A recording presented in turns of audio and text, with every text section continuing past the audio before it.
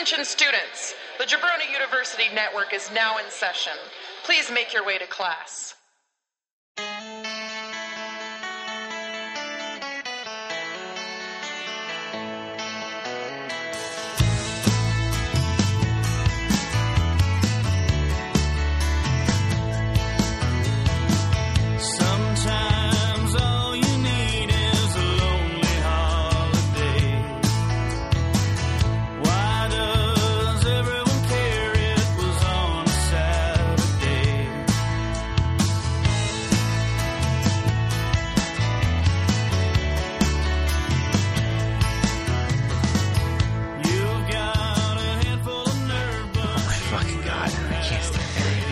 I know.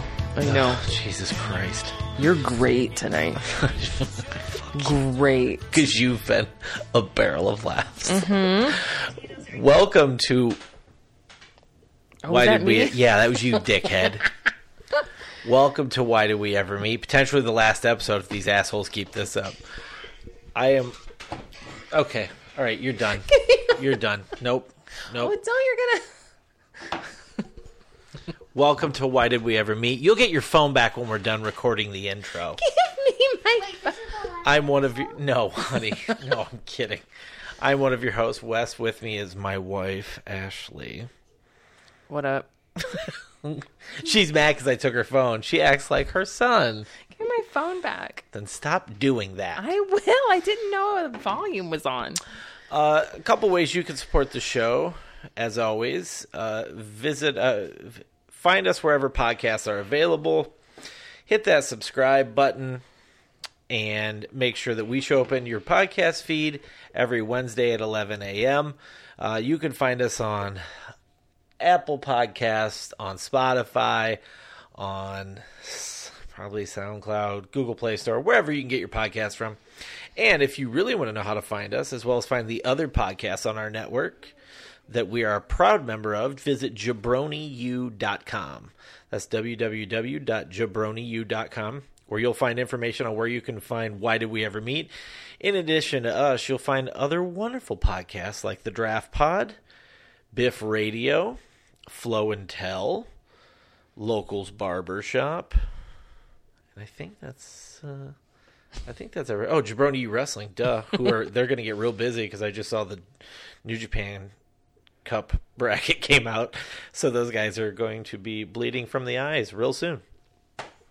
And of course, follow us on Instagram at Why Did We Ever Meet. Follow us on Twitter at WDWEM Podcast, and you can follow us on TikTok at Why Did We Ever Meet Podcast.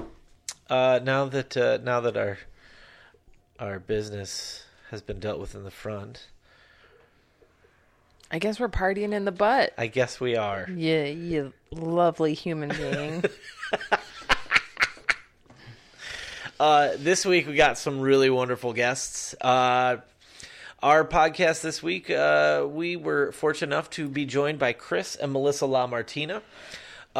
Chris is a pretty well-established and well-known independent filmmaker from Baltimore, Maryland, and Melissa, who is his wife, is a actor, producer, musician. Not unlike Chris, they do a little bit of everything. Chris has a couple of movies that are very well known amongst horror and cult film fans. Call Girl of Cthulhu and WNUF Halloween Special, which has kind of become the thing he's most well known for. Both movies I highly recommend you check out. We had them on to talk about a little bit of everything because they completed a movie. They've got a movie that was going to be probably out already, but due to the whole situation with the pandemic, sort of slowed them down and has slowed down the production of their next film as well, which they talk about on the show. Mm-hmm. But we talk about a little bit of everything. They have a band that they've been working on writing music called Beach Creeper. We talk about that. We talk about the next movie. We talk about how they've been navigating this as creators. In addition to everything, Melissa is also a monster movie host who goes by the moniker Aurora Borealis, and how, something that is meant to be a live show, how it was affected by all of this. And, just as content creators in general, how the pandemic, which, shuts the world down, how it affected the process by which they go about creating things. And it was a really great conversation. It was. We had a lot of fun talking to them. They're just wonderful people who make really good stuff, and they're good people. Like, they're genuine people. They're not. They just happen to be really creative, artistic folks. But they are just the nicest human beings on the planet, and I really think people are going to enjoy this conversation. I think so too. We had a really good time talking to them, and honestly could have probably sat for a few more hours and just bullshitted about everything. So you can, we've got some links to their stuff in here. You can follow Chris on Instagram at chris.lamartina. You can follow Melissa at Melissa LaMartina. And you can also follow her I keep saying monster movie host, but it's it's really like a live event horror host more than anything. Aurora _Borealis, Gorealis. But we had a really good time with them, and I think you guys are going to dig this conversation. So, anything you'd like to add? No? You still mad because I took your phone? A little pouty, are you? No. No? No. No. So, anyway, we hope you guys enjoy this conversation with Baltimore's own Chris and Melissa LaMartina. Oh, which we're moving to. We're moving to Baltimore. Oh, Jesus. She saw a Zillow listing. So, I don't know, guys. We might be coming to see you real soon. All right. You guys enjoy.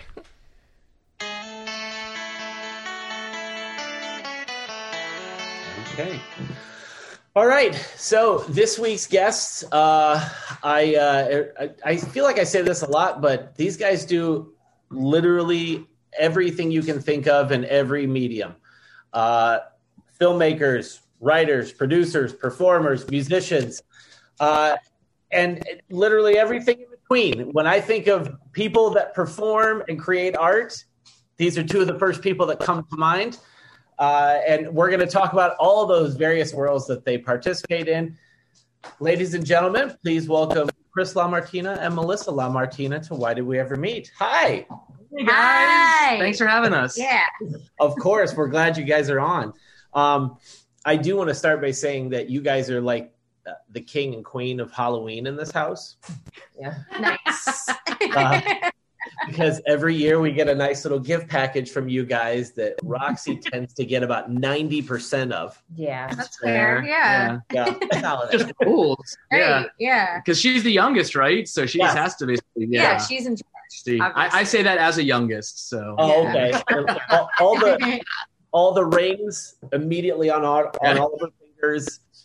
Candy, everything's gone. Yep. Like nice. Yeah. But she knows you guys as the people that send her the Halloween package every year. Yeah. However, we did watch What Happens Next Will Scare You. Oh, cool. During October, and we watched that as a family. Yep. Nice. Awesome. And they. Well, you're in it. Yeah. Well, yeah. Cash and I are in it. So that was a big hit for us. Yeah. That was a fun one. And Cash has, as I think I told you this, Cash has shown WNUF to his friends. Yeah. That's great. Aw. So I mean, I stand by the fact that that's going to end up one of those that's going to end up like a sleepover movie. Oh, I appreciate that. Well, I was going to say, it's funny, man, when we shot this, or not when we shot it, when you shot the stuff with you and Cash, that was so long ago. Now he's like, I mean, he's in high school, right? He's in 8th grade. Almost. Yeah. Okay. Yeah, Yeah. that's crazy to me. Yeah. It was so long ago. Yeah. It took forever to finish that movie. Yeah. So what was So what was the process with that movie? Like, I know you'd started it a long time ago. Was there some downtime? What happened with that? So it's like, it's really interesting what happened when we were contacted. Okay, so I'll set it up this way. We had WNUF had become this like minor cult hit, and then like we had finished Call Girl, but it was still hadn't come out on DVD and Blu-ray yet. And what ended up happening, we were hit up by a couple production companies like that were like trying to give us a little bit of money, like give us like more money than we'd ever gotten before, but not necessarily like quit your job money, like like $100,000 to make a movie and maybe get a little bit of cash for ourselves. So like this one specific company that hit us up, like I pitched myself and Jimmy George, my frequent co-writer, co-producer. We pitched all these ideas, and What Happens Next Will Scare You was one of the ideas I pitched because we thought it was bite-sized, right? Like we thought we could actually do it and not have to have like a month off work, and like we knew we could do it, but ultimately like it wasn't one of the movies that they were interested in producing, and that deal for whatever reasons, like we just realized it just didn't make sense because of like it just wasn't worth doing, basically. Like it was like the money was not worth giving someone your hard work and letting them own a movie for, right? So what ended up happening was we had that movie, but we just sort of like after Call Girl, and I think this is something we talk about all the time. It's like this sort of weird, like, I mean, it's the idea of social media, like this fight for relevance, right? Like you always feel like you have to have your next thing. And that was, I sat down and I really looked at like all the ideas. We had like 30 some ideas we could make, not scripts, but just ideas. And we were thinking about the idea of like, man, like the idea of like making something just to stay relevant versus making something that really like you wanted to, that was just really important and powerful and you felt like you need to make the movie. And that's ultimately what happened to What Happens Next Will Scare You. Like the thematic statement of the movie really is like, are we producing meaningful content? Or are we just sort of doing jazz hands? Yeah. And but then long story short, that also collided with our lives. Yeah. Well, and I think too, it's like with What Happens Next Will Scare You, it's like there is like the thread, of course, to the wraparound where there's cohesion there. But other than that, like all the segments are entirely different moods and sets of costumes and sets of actors and entirely different vibes. So I think there was a lot of that too. It's just like so many different moving pieces. And it was almost like every one of those shoots for a segment was its own self-contained production. Aside from the movie itself, that like there was a lot more time and care in that because there wasn't one location that served everything, right? Well, I was going to say, probably for anyone who's listening, probably should set it up. What Happens Next Will Scare You is like a clickbait horror satire. Yep. So basically it's like, it's in the anthology and there's all these different segments of people watching internet viral horror videos. Oh, you don't think everyone listening to this has just obviously already seen it? Yeah, no. Why are they here? they looked at our names. We're like, who the fuck are these people? But like, you're right though, because when we were making the movie, it felt like making like, I mean, like WNUF is like a quote unquote period piece because it's the 80s, but that one, like we did like the 80s, we did the 90s, we did we did all these different things that just took so many different working parts. It took a while. Well, and it's also supposed to feel like each of those segments is real, right? Mm-hmm. Like it's not like you have that mask over it of like, oh, this is a narrative movie. It's all kind of operating in that world of make-believe. Like part of the conceit of it is you want all of those to be convincing. So like every detail matters, And it was tricky too. I mean, like while we were making that movie, like I think we were it took so much longer. And I think what was really interesting was like specifically for me, my job became a career. Whereas when I was making the other movies, it was just a job. Right. Right. I was sort of like, which is always tough. We bought a house during What Happens Next. I mean, just like, and I'll say it's crazy too. And during post, I switched jobs twice, like one of which was like layoff. Like it was brutal. Not to mention whatever took so long was the fact that my computer couldn't handle the 4K footage anymore. Like lliterally I had to buy a new computer just to do it. And like it bounced around with movie. Yeah. It's crazy. But it was, I mean, honestly, it felt really good to premiere this year. It took like 5 years. Yeah. So. Yeah. Wow. The one thing I like when you're talking about, Melissa, you'd mentioned how everything feels like its own separate entity. The one I would refer to immediately is the antique store. Oh yeah. With the stuffed bear. Yeah. Like that to me feel like that is a prime example of like, that's the one that we all got real invested into of all things. Cause you watch like, like The Conjuring and, those like ghost hunter dipshits, and that they're fucking idiots, but you're just like, I mean, that sounded kind of real. And then you're like, what do you know? What am I doing? That's not fucking.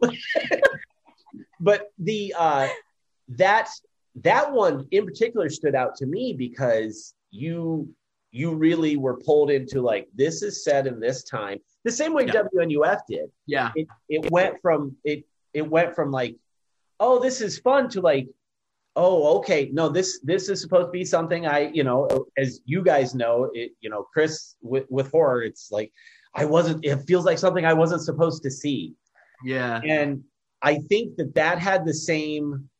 segment had the same feel as WNUF in that regard. Oh, this feels like, kind of gnarly looking shitty footage that I'm a little uncomfortable as this moves on. And when I was going to say that one was easy, it's actually really funny. That wasn't early on one of the ideas I pitched. And like, when I looked at all the segments we were doing, like we cut out like 3 segments from the movie. There's 3 segments that aren't in the film. Okay. And almost all 3 of those are probably the more serious ones. They are. Oh, yeah. Okay. It was kind of like, ultimately it was just kind of like, these aren't really fun. It wasn't fun. And like that was like the brand is always like making horror comedies. So so there was 2 things that happened, and we didn't write the wraparound completely until all the segments were done. But when we looked at all the segments before, we were quote unquote done all the segments. But then that spring, this is either 2014, I think. Maybe. I don't remember. But it was like 2015. My mom yesterday thought it was 2022 for like a whole text conversation. Sorry to interrupt the story, but that was the biggest mystery of the week. It was mine. I feel like you have to step up a little bit more there too. But now I've completely derailed your entire. We also story. told her we weren't going to tell anyone about that. No, I'm talking about it. I'll remember that point. But anyway, like, let's go to this story. This is good. This is what it's like to have a conversation with us. Yeah. So like, okay, so I work at McCormick right now, and Gail, my mother-in-law, asked for some Old Bay because she couldn't find it anywhere. Big boys of Old Bay. Sure, yeah. I'm doing this like anyone can see. Yeah. A little theater of the mind. So our hands are about. I'm holding my head not apart from each other to indicate the size of the Old Bay. So we go to the company store. I get the Old Bay, but like because of COVID, we didn't come by for like 6 months or whatever. Yeah. So my dad came and picked him up yesterday, 2 days ago. My mom texts us, and she texts us a picture of the back of the Old Bay, and she's like, oh man, usually you have more time to use these. And Chris didn't really know. He doesn't know about expiration dates. He's like, oh man, yeah, I imagine it'd be like a few years, right? So it says like March, whatever, 2022. And I jokingly texted my mom, like, oh, you don't think you'll use that huge jug of Old Bay in a year? And she doesn't react to it. And I was like, that's kind of weird. I thought it was funny. But then she comes back to us, and I'm almost like, I want to like read the text, because she like comes back. She's like, they expire soon. And I was like, yeah, a year from now. She was like, no, this year, 2022. And Chris and I are like both on our phones because we're like one room apart from each other. And we're talking to each other like, what the fuck is going on right now? Different year? Like, is this a joke? Am I just misreading this text? Or did you so have we're a moment? both like separately texting her, like trying to figure out what's going on. And then all of a sudden she's like, oh my God, it's 2021. Did you have a moment where you're like, oh my God, it is 2022. We've been in quarantine for so long. Like, that's what I was going to say. Right? Maybe she's right. Yeah, I don't really know. Maybe we just skipped the year. Because I've been in those situations where someone says something, you're like, you fucking, no, idiot. And then you're like, wait. No, is it? Maybe it is June. Like, where they get in your head, you're like, oh my God, did we miss a year? Like, I feel like it always goes the other way, though, like when you're like signing checks again. Yeah. And you're like writing the past year on it the whole time. I've never skipped an entire year. That like reminds me of like, especially around winter, if you like take a nap or something, you fall asleep when it's light out and you wake up and it's dark. Oh yeah, you're like you're like, oh no, did I sleep through the entire night? Yeah. Is it the next day? I was telling, it came up the other day, one time that one of the 2 times that I got alcohol poisoning because I'm very smart and learned lessons.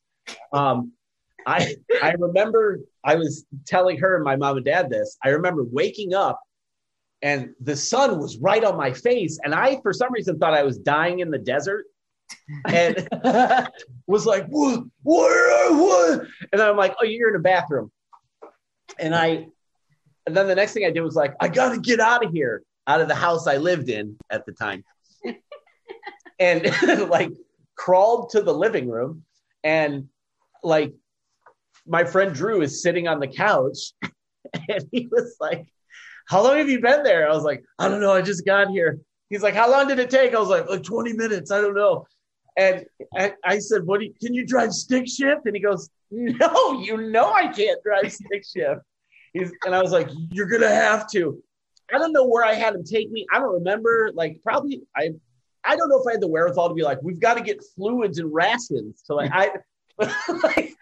of course, because I'm like, early 20s dipshit, I'm like, well, don't take me to a hospital. They can't fix this. We're gonna do some pioneer fucking home remedies to get me past the seasonal flu that I've inflicted myself with. But I that was one time where I was just like, had no concept of time or reality, like it was just a construct and it was bearing down on me.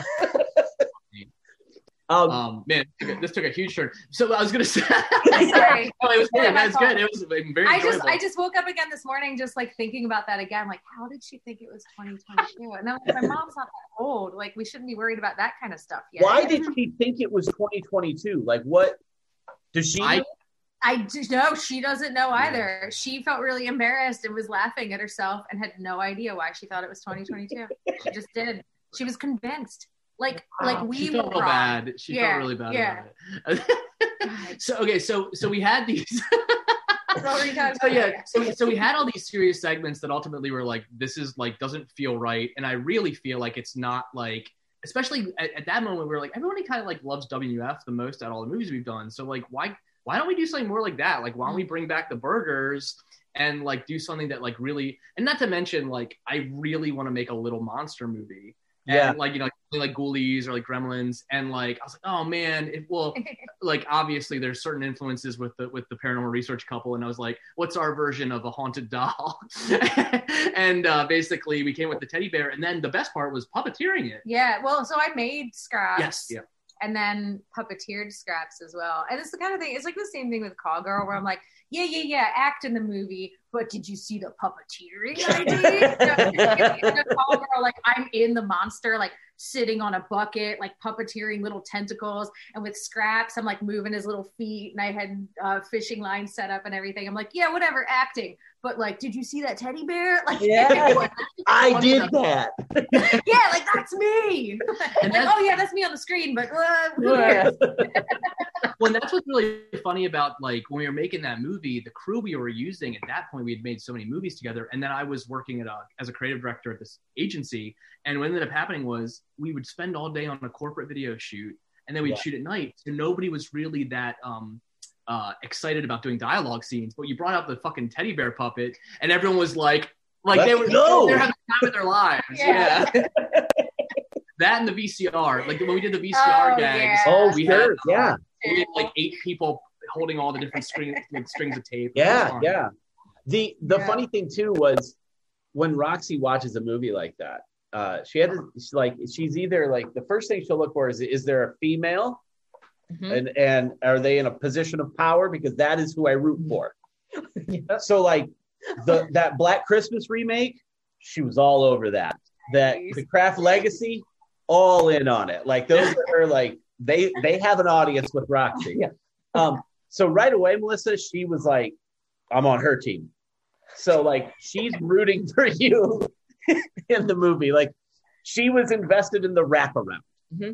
I love it. That's great. That's so good. How old is she now? She's 8. Okay. Yes. So we skipped a whole bunch of stuff, and I want to come back to this. Okay. How do you guys meet?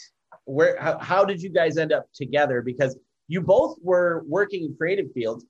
I've liked Chris's movies since The Screaming Skull. I don't know about that one. Was that? Which one am I talking about? It's on one of those collections. Oh, The Screaming Skull. I thought you said stall. I was like, what are you talking about? I have got these drummer ears. You do, it's true. It was Numbskulls. Yeah, dude. Oh my god, it's so embarrassing now. But it's so fun.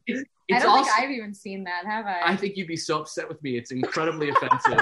It's like it's like you're gonna be like, oh no. I mean, don't get me wrong. There are some parts that if I watched it would be insanely like still funny to me. Is there a statute of limitations on red flags? I hope so.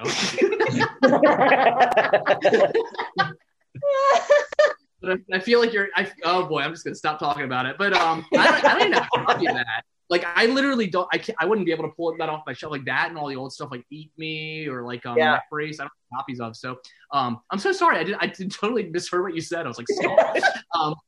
But I was gonna say. Now I want to make the screaming stop. Yeah. I feel like just walk in the bathroom, the door opens, and starts shrieking. You could puppeteer a toilet. Yeah. There's so much you can do there.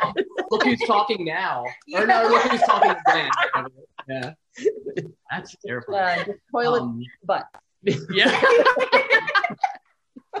That's money. You're going to make money with that. I know, right? Nobody steal that idea. That's ours. Okay, so how did we meet? Is that what we're starting with?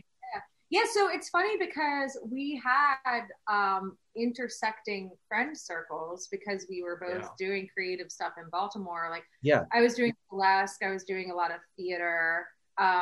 So our worlds mostly intersected with like folks who were in burlesque, I think. Okay. Marla, who was doing wardrobe for Call Girl, I had been talking to her about how I was like, I've been doing like back-to-back theater for all these years and I'm kind of ready for something new. And she said, hey, well, my friend is making this movie and they're auditioning for it. And first they had this benefit show, like a burlesque benefit show, Dead Man's Curves, I think it was called. Yeah. So I signed up to do that, and I had this routine at the time. One of my routines were always like, I really wanted to tell a story, right? It wasn't just like, oh, now my tits are out. Like, my tits are out for a reason, So I had this story that was based on Lady Macbeth, where I kept finding like blood on the cuff of my jacket. So of course I've got to take the jacket off, and there's more blood on my skirt. Got to take the skirt off. So I did that routine because I was like, I'm going to get the attention. I wish Shakespeare had wrote it that way. I'd go to a lot more theater. So I was like, okay, I'm going to do this show to like get the attention of like the guys who are making this movie because like they're judging the thing and it's a fundraiser for them. But like unbeknownst to me, like Chris had already been like kind of like semi-stalking me on Facebook. That's like apparently. So. Well, I will say the first thing was we were promoting the Kickstarter because that's where we raised the money. And like you had like commented like, oh, what is this? It sounds amazing. Like when are you holding auditions? And I was like, oh yes, friend request. Yeah.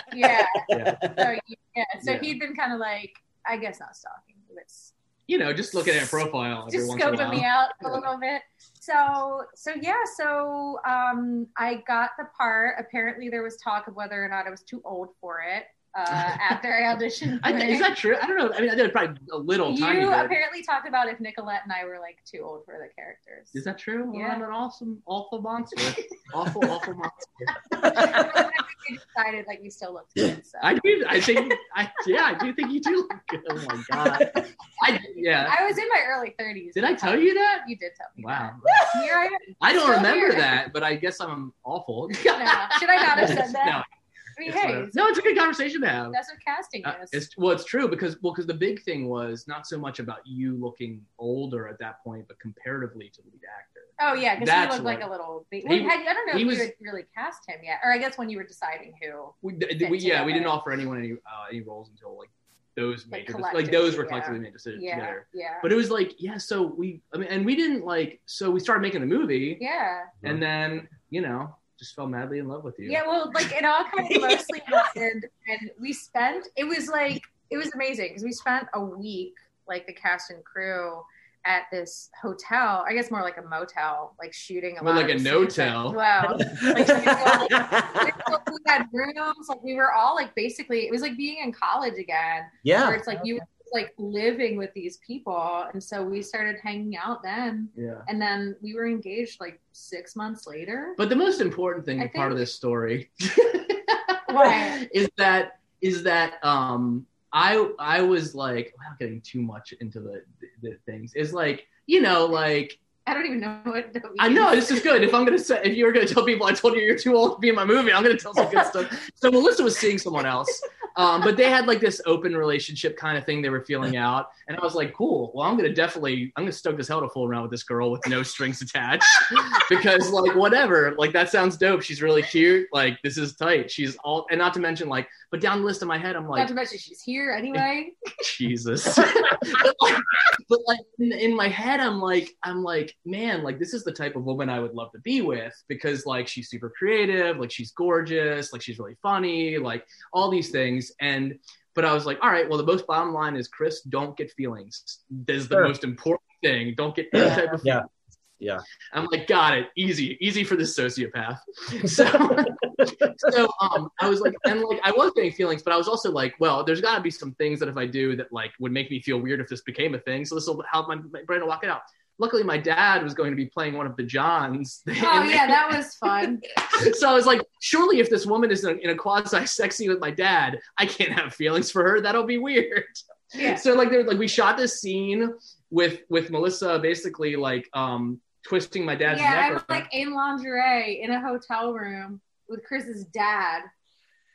And then Chris invited me to family dinner that weekend. Yeah, the next week. Yeah. Like days later. And I'm like sitting there with his parents, all his siblings, their children. I had like just been in my underwear with his dad. And everybody's like, how do you know Ron already? Yeah. Like, well. Oh my God. Well, I was very careful about that. He never saw you with your shirt off in person. Because in the back of my head, I was like, I don't know. What if I do marry this girl? Like, and I do remember this all sincerity, because I knew like immediately that I wanted to be with you, and I knew that I would imagine you being my wife. So I remember coming over like a couple days after the shoot and like my dad's like watching TV in the basement. So I asked, I was like, Dad, if I married that girl you were in the scene with last week, would that be weird for you? And he's like, Chris, I don't care. Why would I care? What if he had said That's such a dad thing to say. Yeah. I don't give a shit. Yeah. What if he had said, no, I thought there was really something there? Then we wouldn't be here right now. I'd still be in a basement eating cans of beans. Well, I mean, I was talking to her, but I guess. Oh, yeah. I do remember when we shot the scene, my dad was like, I want to rewrite this, Chris. She should be paying me. Yeah. Oh my God. And it was like, so that like, there is that intimacy of working together that closely anyway. Yeah. Like, I mean, I think it was easier back then, though. Sure. What, then working with now? I'm joking, but I mean, it's sometimes it is tough to work together as a couple. It is hard, like, especially when I'm a huge jerk. Yeah, it makes But yeah, I mean, it's just like any kind of project like that, because I mean, I've been through that with theater too, that like you fast track closeness because you have to have that like emotional availability with each other. And like, I mean, especially with Call Girl, where it's like there were scenes that were like super, super intense. You know, so it's just like there is that rawness that just like has to be there. So I mean, I think that's why like a lot of people do kind of like catch feelings for each other when they're working together. And then you have to also like do that little check of like, okay, is this that kind of situation, or is this like a real like actual like connection to be explored, or is it just because like this is what we need? You know, so what do you think now? So I'm still figuring it out. We have a band together, 2 bands together. So it's like we still need to, you know, have that emotional connection. But we can try this out for a while. That's true. Just on creative relationship. Brother. That was something that was really cool because we did Vanishing Hitchhiker as our first band, like only like probably 6 months into being together. Okay. Yeah, I think. No, that was when we rented that house because we were in that apartment first. And then once we moved to that house, that's when we were doing Vanishing Hitchhikers. We didn't write those songs in the apartment? I don't think we wrote one. Did we? I don't remember. I have a terrible memory. This is, I'm sure. Yeah. Us figuring out timelines.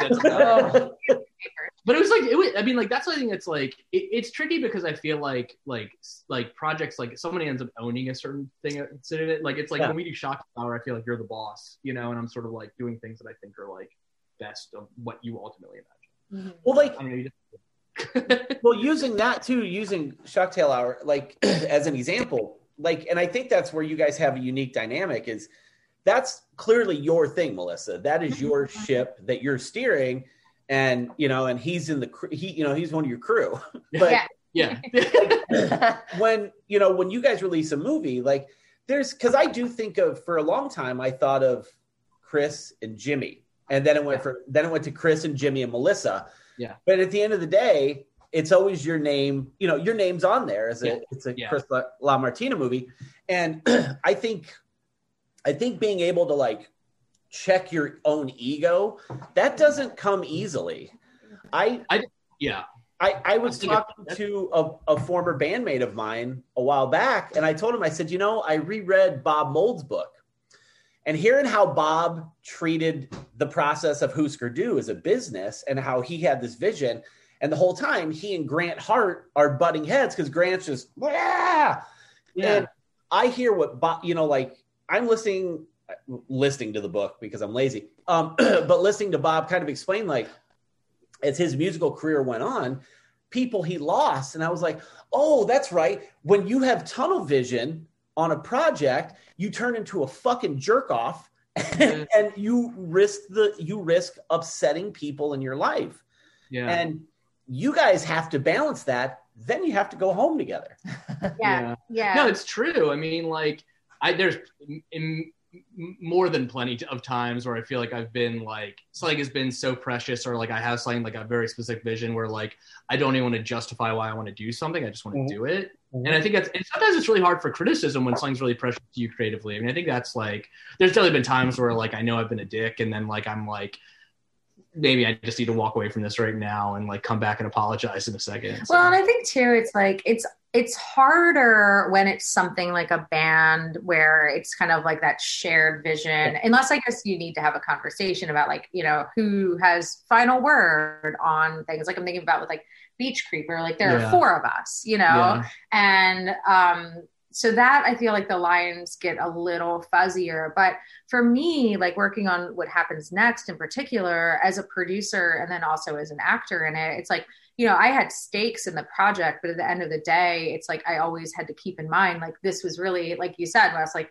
a Chris LaMartina film, right? Like his name is like front and center there. So it's, if I had opinions on something, I would pull Chris aside and like privately say like, hey, that doesn't seem to be working. Like, are you cool with that? Instead of just like blurting out, like, I have a note too, you know? That's also, it's like with you, like you're definitely whose opinion I respect the most out of anyone.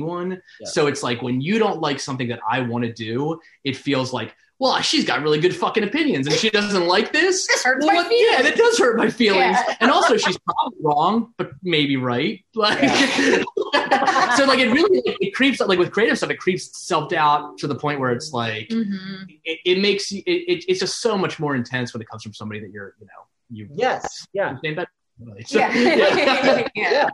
Like I've always said, I think the thing that has always kept me in check is she is very like, she runs this roost, right? Like she's in charge of this show.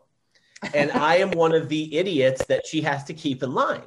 And so like when I'm involved in some project, whatever it is, if I always end up in another band and she's like, okay, whatever. And we're like working on another movie, and she, she's always rolled with it, but she's also the person who I want a compliment from or feedback from more than anybody. And she is the hardest person to pry that out of. Yeah. And like, so, and she's not involved. She's just like, okay, yep. All right. I hear it or I see it. You guys are working on that same thing. Yeah.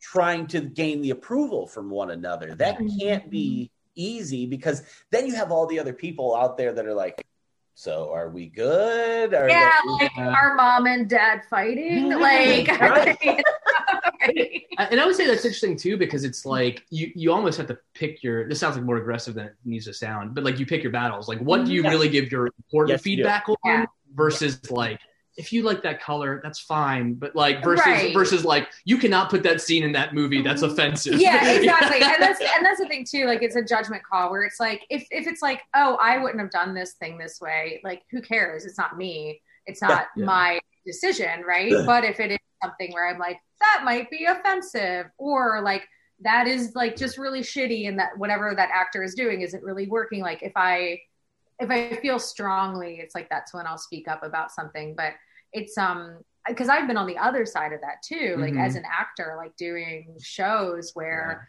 you do have a couple who can't really decide like who's steering the ship and like whose opinion matters most in what context. So like I would be at rehearsals sometimes where like it would be like mom and dad are fighting, and we're all just like, all the actors are just kind of sitting like waiting to see the outcome and if we can keep rehearsing or not, you know. See, that's something that's interesting to me too, because like, and I'm not asking for what that circumstance was specifically. Probably not gonna tell you, but like I'm thinking like that's why I always feel like a project needs to have like a director, like whether it's like Shocktail or whether it's like you know, making the movies, like it's like you need a final aesthetic choice and tonal choice. Just because that's the thing that like you watch like those movies that have like 20 writers or like multiple directors over a project, and tone is always what goes crazy. And I think that's part of like what helps me with when we're working together too, is that like I've directed theater enough that I'm like, I know I don't want an actor giving another actor notes like directly or like things that like drive me insane because I don't think they're appropriate. And so I'm like, I don't want to be that person to you. You know? In amidst the pandemic, like, because the movie came out, it was available during the fall. It was on for a week on Nightmares Film Fest. You guys, you're Cleveland, right? Yes. Yeah. Okay. We're about 90 minutes west of Cleveland. Yeah. Okay. So like we were available to stream for a week on Nightmares Film Fest platform, and then we did Shocktail showed it. Okay. And with that in mind, like because I mean our lives went haywire just you know in general with like the kids were the kids' school closed. Home, she got laid off. I got furloughed, for lack of a better term, for 2 months. Like 2 months. You know, like everybody's life went into upheaval. What did you guys foresee? Like the movie comes out in October. It's on a digital platform. It made it easier to access. But how have you guys navigated this? Because you've had ongoing projects with Shocktail. How are you navigating continuing to work creatively amidst a world that's like you have no outlet for this right now? Yeah. So with Shocktail, so I was scheduled to have a show last March because I was doing the show once a month at a restaurant here in Baltimore. So it was like the day of that show and stuff was just starting to happen and people were just starting to say like, maybe we shouldn't be going out. So like I made the call that day to do that show live online, and I had no idea how to do that, right? I like had never like live streamed something. So I was frantically trying to figure out how to do that. And I mean, it was so janky. It was like we did it we have a set built in the basement. But and that was for WNUF too. Luckily we had this set because we were like, we could use this for like Shocktail promos, not like, we'll use this for the actual show. So we had it where we had like the computer set up and like the audio was all shitty. And like when it came time to show the movie, we would like actually physically move the laptop like over to the screen. Because it was just like, we don't really know how to do this, but people had fun with it and we kept it going. So it's been really cool to do Shocktail Hour remotely because now I have people watching like around the country who never would have been exposed to this show. And so like that's been really, really cool. But with stuff like WNUF, like making the sequel, we were scheduled to have a big like 100+ person shoot April of last year. And you know, for a while, like when we didn't know what was going on, it's like we had it still scheduled, and then obviously like we weren't going to put anybody in harm's way. But since then, you know, everything pretty much shut down, and then we started doing shoots where we could work with like one person. Like we'd have one person, we'd leave the wardrobe like out, because if it was just like a shirt going over another shirt, right? Like we'd leave it out on our porch. The guy changed his shirt in the car. We had everything all set up outside so that we never needed to be anywhere close to him. But I mean, that was even a while. We didn't do that till till May or probably May. Yeah. So like there are 2 months where we really didn't know what the fuck we were doing. And like it's kind of funny because like I've been really like tight-lipped about what WNUF2 is about. But like it like what I can say. Sorry, I gave away there's a guy in a shirt. No. Man, now there goes the Chippendale subplot everyone thought was going to bleep that out. Just We'll edit it right out. No one will edit I'm calling the president of the internet right now. Good. It was funny because what I will say to the set of the movie is that there's still commercial breaks and all that stuff, but it takes place in the 90s. So like I foolishly made all the commercials first because now it would have been so fucking easy to do all the commercials during while we were all sheltering in place.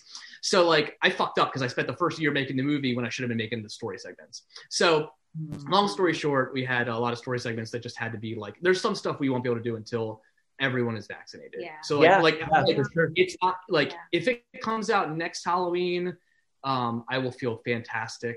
And I think it will. It should. Yeah. I mean, it's all about like when the vaccines are all rolled out and everything. So we're just trying to be flexible with that. Like, but we did a whole thing where we like Chris wrote on paper like every scene in it, and we had files that were like safe to shoot now, maybe safe in X number of months. Right. Hell no, we can't do this right now, you know, until like everything is safe. So we kind of divided it into buckets and then just started tackling what we could. Yeah, I mean, I would probably say there's probably like 30 pages of the movie that we can't do till after COVID. Wow. So that's a good hook. No, dude, it's a ton, but it's also like this movie's fucking nuts because like it's funny. I was thinking about this because I was looking at the original WNUF the other day because hopefully, knock on wood, it's gonna be coming out on Blu-ray this fall, and which is kind of funny because it's standard definition, so it's gonna look like the same movie on Blu-ray. But people like movies. People like them funny pictures. But I was looking at it and I was like, man, like I used to like knock out some of these. Like I could knock out like 3 commercials for the old WNF like in a day. They're like easy to do, whereas the '90s ones are so much more difficult because like. The level of effort is just a little bit more sophisticated because I didn't do more design and more things like that. So, but no, I mean, it's just a weird time. I mean, the other thing, without giving too much of the movie, like there was an opening scene of the movie that we wanted to have as a live action thing, but we realized if we could turn it into an animated type component, it would be easier to do now. So that's what we did. And that was Melissa's idea to turn it from live action animation. Because actually, I think it works tonally a lot better. Yeah, I think it's really good. This is something unexpected, you know? Yeah. Which is fun. Yeah, and like you had mentioned too, like with the vaccination rollout, like for Ohio, as an example, like my parents got their second vaccinations. They're good to go. Very pleased with that. It's not even on our radar for us. Mm-hmm. I don't even know when that's a possibility. No. Yeah. No. And I don't feel like there's a clear explanation. That's another issue. Like, I don't know how it is in Maryland, but at least here, like, I don't feel like there's any like clear explanation. Like, this is definitely how it's going to go.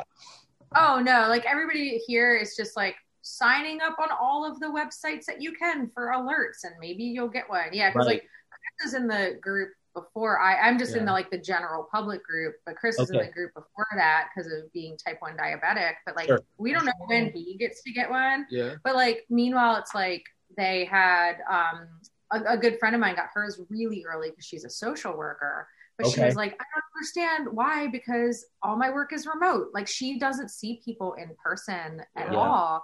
Yeah. So she was like, oh, I'm going to get it because I can. But, you know, I feel like people who work in grocery stores, like service workers, should have been top of the list. Yeah. I feel like, I mean, if there's anything we learned in the last few years, is truly like how ineffective our government can be or intentionally will be if it suits them. And now I think we've reached a crossroads where we've cost 500,000 lives with ineffective governing. And now we're at a point where it's shit or get off the pot. Like, I'm glad one administration is gone. We're all for, I think, clearly are very happy to see those fuckholes leave. Yeah. I'm still waiting to see what these guys are going to do because I don't think they've done anything. Yeah. Well, I think it's crazy. I mean, like, man, it's going to turn like political conversation. I just think it's interesting. I mean, like how ineffective, and this is just how government works. Like government just doesn't move fast because of the partisanship that exists in Congress and the Senate. Like it's crazy to me that like Congress passed that bill, the 1.9 trillion. It's double the size of the 2008 crash relief bill, which is awesome. But it's like the Senate's probably going to take out a bunch of stuff. Like when will it pass that? Like it's like they just can't move fast, and that's almost like government was designed not to move fast. Well, and meanwhile, it's like it's a bill that has had like the highest level of public support. Yes. Since who knows when, right? Like maybe in history, but like they're not going to do what people want, right? No matter like how many phone calls folks make. No, and it's, you know, beyond costing people jobs, like once lives are lost, you have to stop whatever you're doing and go, what is the immediate fix to this to stop people fucking dying? Like, I don't know how that could not be the top priority. The same right now with because I woke up this morning and saw the same headline, like, okay, so they passed that bill. When are you getting money into the hands of people that are suffering? And what is your plan? What is your long-term plan here? Like, you know, that chaos it's feeding. All it does is just feed the paranoia and the frustrations and the fears that we're all experiencing. And it, you know, 2021 ticking over, or in your mom's case, 2022 didn't change the terrifying trajectory we've stayed on. No. It's not better.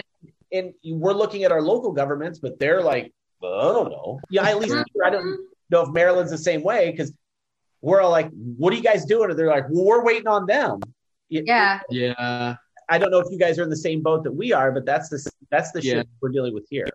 Yeah, it's pretty similar. I mean, I think it's interesting too, just like safety protocols and stuff. Like Baltimore City's been pretty good, but at the same time, people get pissed that things are still closed. And there's a complication of like letting things open because like you want workers to get paid versus letting things open to be safe. That's the scary part of like that dance. Like, I mean, honestly, the one thing I'll say is like, it's personally frustrating that like we can't work in the same capacity we did.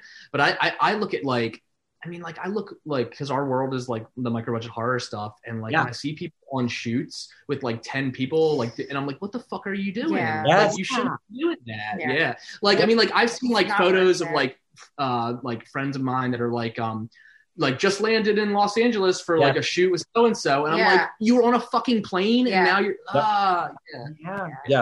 we had Eric Davidson on a couple weeks ago from the New Bomb Turks. And his job is he's a freelance writer, and he was saying, you know, that's hard enough as it is. And then in this world, like where people are losing jobs by the millions, trying to find publications that are, you know, they're barely keeping their heads above water. That's one example on the creative spectrum of how many people are desperate. But where's the line of desperation? Like I've seen the same thing, you know, people that I'm like, what are you doing shooting? You're not, there's no way you're meeting safety protocols. No. I don't believe that, especially if you can't definitively say everyone working on this production, top to bottom, both their vaccinations, we're good to go. If you can't say that, then I don't think you're meeting all the protocols. Exactly. No. So sorry, I didn't mean to side. No, you're fine. So, there's something fascinating about Baltimore. In that, like, it almost sounds like a ding. There's something because I am, you know, I love Baltimore. I'm a lifelong Baltimore Orioles fan for weird reasons. Of course, like it goes without saying, like, mostly because I like pain.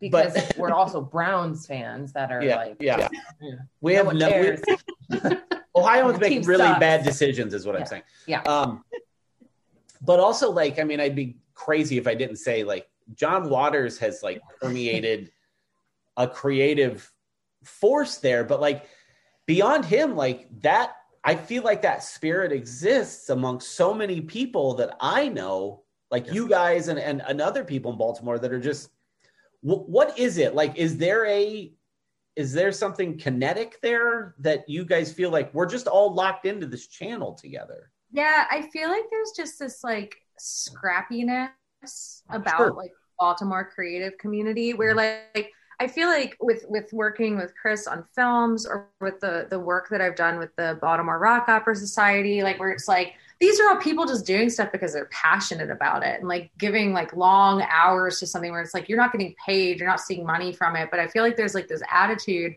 in Baltimore where it's just like, fuck yeah, let's make that like rock opera about going into space with a dancing robot. Like, fuck yeah, let's make a movie with a big old tentacle monster in it that's gonna like, you know, open up a vortex. Like,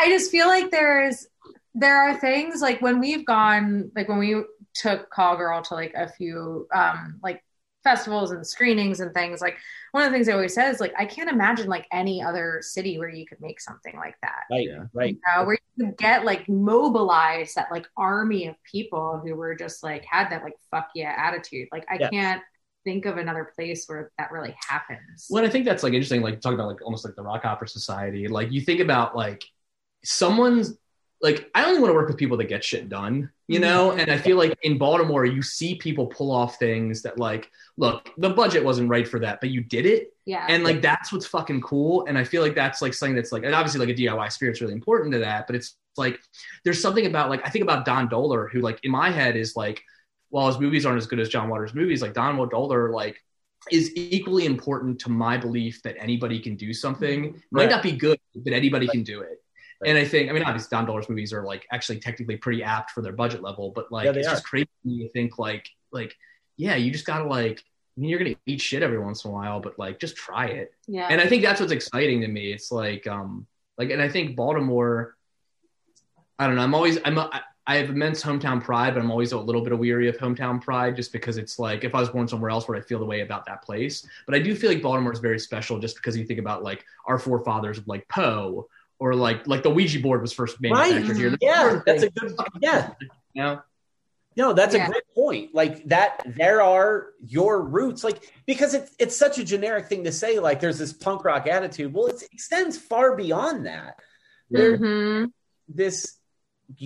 just something unique there, and I think Baltimore, in the same way, like we see it here in Cleveland or like where we're from, like the Toledo area. There's always this chip on your shoulder. Like you set out, you start whatever you're doing with your middle fingers in the air because you're gonna meet pushback regardless. And I think that moves far beyond like, it's a punk rock spirit. No, it's the spirit of like, we can't fucking wait on somebody else to do this. Yeah.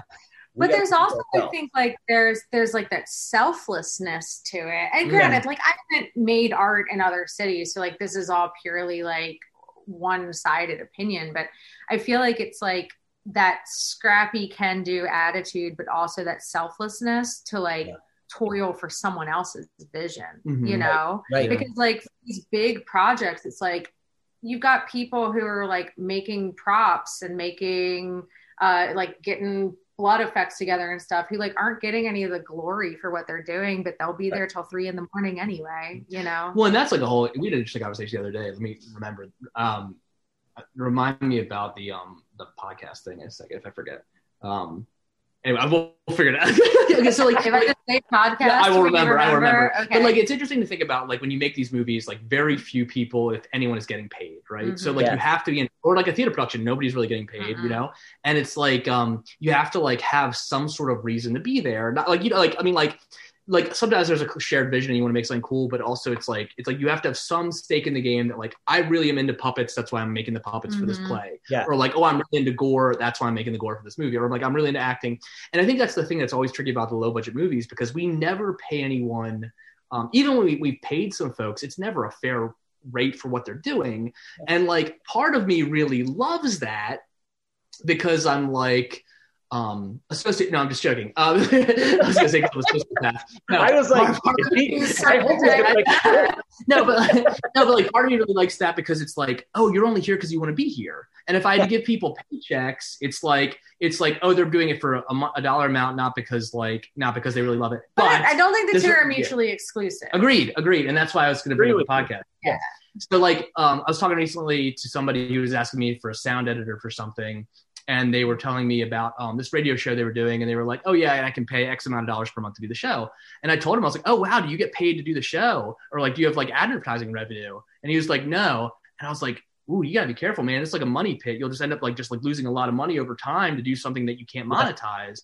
And because I've always felt that about the movies. The movies never make us any money really, or they get rolled over to the next movie. Yeah. And I was telling you, and you were like, well, I think that's really refreshing that somebody I realizes. think it's awesome that like this guy is like, this is my passion project. Yes. It's not the sound engineer's passion project. And if I want my vision to come to fruition, like at the level that I'm seeking, then it's like, I'm going to need to pay for it. Yeah. Right. And I think that's really important because it's like, I think it's considering paying people as like another resource to make good art, right? Like if you can, and like, that's what he derives enjoyment from, you know. It's not that he's going to like make money off of doing this radio drama or whatever the project was, but that it's in the world, right? And like he knows the value of getting it out there. And my previous strategy was like, well, it looks like I'll have to figure it all out myself. Yeah. Or I will just like let it be shitty and just say, well, I tried, and not think about the monetary Yeah, I mean, for resources. me, it's always like people make art for different reasons, and a lot of people like are trying to make art their living, and I will never fault somebody for like turning something down if it's not paid. Yes. You know, if you ask somebody like to participate in something and they're like, is it a paid role? And you say no, like, I don't think you can have any hard feelings about that. You can't expect everyone to work for passion, right? Like pick and choose, like, and people do stuff for all different reasons. Like I'll never forget, like the last couple of times I directed, some people came and auditioned and they said like that they were only auditioning because they wanted to work with me. Like that had like traveled out into the world, that like working with me as a director was like a positive experience. I was like, that's really cool. And something that I never did, for someone to not be like, oh, I want to do this play, but to be like, oh, Melissa's directing, like I want to go do that. I think what you just said is an interesting point, because sometimes like this is what I was trying to say, and maybe I did it in a shitty way.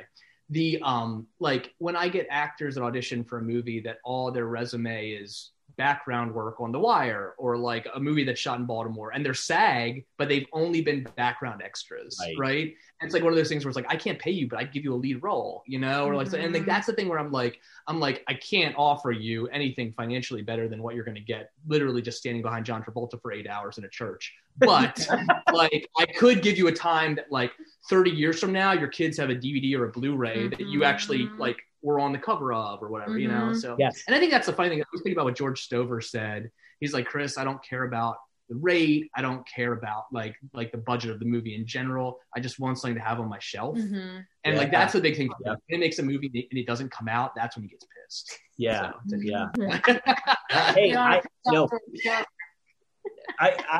I think there is a limit. Like I will work for my friends. I won't charge them. Now, do they pay? Yeah, they do, because they're professionals. But they know, like, I'll come be a part of this because I love you. I love what you're doing, you know? And I think that is a different spirit than like, hey, I have this role for you. Great. What does it pay? How much of my time will it take up? Yeah. I have to, I realize now I'm old enough now. Like once I crossed over into the 40s, it was like, I don't want to hang out with people unless something's getting done. Dude, I feel so similar. And then I have friends who get so upset with me, like because of that. Because they just want to hang out. Yeah. I don't want to. Yeah. What are we doing? Like this guy. What's our project? I know, like literally, like I tell you right now, if one of my friends called me up and was like, hey, you want to go grab, I mean, I might do this if they want to go grab lunch, but if my friend John called and said, hey, we're going to build a deck and maybe get lunch, I'd be like, all right, let's do that. You know, like, yeah. It's good luck with you and his crew. Yeah. I will be the first to tell you, they won't be calling me if they're building a deck. They're calling her. me. Because I'm literally just there, like, what do I do? Like, pick everything up. Okay. Everything else, all the technical shit is her. I'm just holding up big things. But when it comes to like creative shit, look, I drank with my friends for a long time. Yeah. I don't want to fucking do that anymore. I love you guys. I don't want to do that. If we're going to get something done, okay, I'll come over. But like, I'm not sitting in your fucking barn, playing darts for 2 hours. Fuck off. I don't have time for that shit. I have a lot of movies to watch. I have important things to do, like sit in a chair and fart and yell at my kid. Like, I'm not fucking hanging out playing pool. Get the fuck out of here. Let me ask you guys a question. Like, with your family being as creative and ferocious as y'all are, like, how are you guys approaching creative problems together, or not problems, but projects together? And how does that work for a unit of 4 people? It all depends. Like, it's usually, the dynamic is usually like, I will have an idea and I'm like, guys, and they're like, what? Do we have to? That's the first. How long is it going to take? Do we have to do this? Do we have to do it first? Yeah, do we have to? How long is it going to take? How many times are you going to yell at everybody? Oh. Because they listen when I yell. It's very that's parenting, right? I mean, I don't know anything about it. I am now at a point I'm really quickly heading down old dad territory where I just am saying things and no one's listening. Literally no one's listening. Or he's screaming at them and I'm going, just fucking do it. Fuck up and do it. That's our dynamic. You're like an amazing producer then. Yeah. I think usually what happens is like, we're all going to come from like with Cash, he like music is what he every instrument he picks up, he can figure out. And I'm glad he's capable of doing that. But I've also noticed with him, he has the same mentality I had as a teenager. Like, if you fucking tell me I should do it, I'm absolutely not going to do that. Oh, yeah. He has to be inspired or it has to be provoked by it, or he will not, he's not doing shit. He's not going to engage it. But the second he is locked into it, he loves it. He's engaged. Roxy is still finding her path on things. Mm-hmm. She loves art. And so like she's 8 years old, so we're just encouraging that. Yeah, absolutely. Yeah. And just like, if you want to do that, here, here's all the art supplies you could ever need. Go to town on it. Yeah. But she's still like, at 8 years old, she's trying 15 different things. Whereas with him as a teenager, he's getting a little more specific, but also becoming very aware of himself. Yeah. And he's in that, he's in that phase of like, I'm confident in these abilities, but I'm also terrified of social recourse. Mm-hmm. Yeah. Like he is very much stands out in his school. You know what I mean? He's amongst a lot of rural Ohio kids. Yeah. He has, bright red hair and wears not bright. And no. Not right now. It's faded. Was raised by parents who have taught him, like, we don't think our values and ideals are crazy. But in comparison to like relatively conservative people, he looks like a lunatic, but he knows what he believes is right. And he stands by it, but he's also still in that, like, I'm so aware of myself and the chaos my body is going through. The chaos around us. And as much as, like, we can say, like, looking back on that time, like, yes, that all really sucks, but, like, high school isn't forever. It's, like, there's such a difference between, like, understanding that, like, cognitively and then, like, living it. Like, you can be, like, okay, you'll get out of this. Like everything will be okay. But right now it's like he's so deep in it. It's but also, I would not want to go back. He's in 8th grade, right? Yeah, he's in 8th grade. Yeah, and that's like I remember middle school awful. Being brutal. And I was but it's also interesting though, like what you were saying about Roxy earlier, like the idea of being like 8 and just trying different things. I remember like all the stuff I found on my own is what I loved, whereas like all the stuff, like I remember playing baseball because I thought my dad wanted me to. And I love my dad, but like the number of times I pretended to be sick so I didn't go play fucking baseball, like I just like didn't, I like, it was just is a goofy thing. And then I found the family camcorder and that's what I wanted to do. Or like I took piano lessons for some goddamn reason. And like, even though I still play a little bit, like when I do mute like scores and stuff, it's like guitar and drums are what made me stoked. And it was like I never took any lessons there. And I think if I had structured lessons, I think I actually probably wouldn't have enjoyed it. You would have stuck with it. Yeah. No, because I don't like probably like how, you know, Cash was saying, like I don't like people telling me what to do. Right. You know? That's for sure. It is very like and the thing is like the things that frustrate me are the exact asshole behaviors that I have. Yep. Yeah. Like, yeah. It's fun. It's like I've always been like, no, fuck you. You want me to do that? Blow it out your ass. I'll do whatever the fuck I want. Like, why am I acting like this? I don't.